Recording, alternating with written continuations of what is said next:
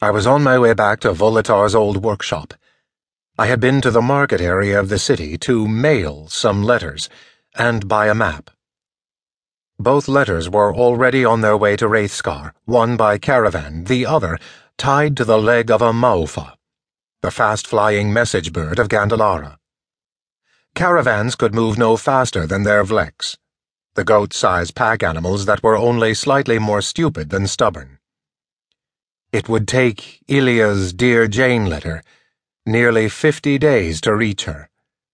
It was possible, not likely, but possible, that I could be back in Wraithscar with the Ra'ira before she got that letter. And I approved of that idea. Ilya had loved Marcasset, and his memory of that relationship made Ilya very special to me. I felt I owed it to her to tell her, in person, that I couldn't just settle into the ordinary domestic life she and Marcasset might have shared. It was also possible that I wouldn't get back to Wraithscar alive. That's why I had written the letter. It was better than letting her believe that I hadn't thought of her at all after our sweet farewell.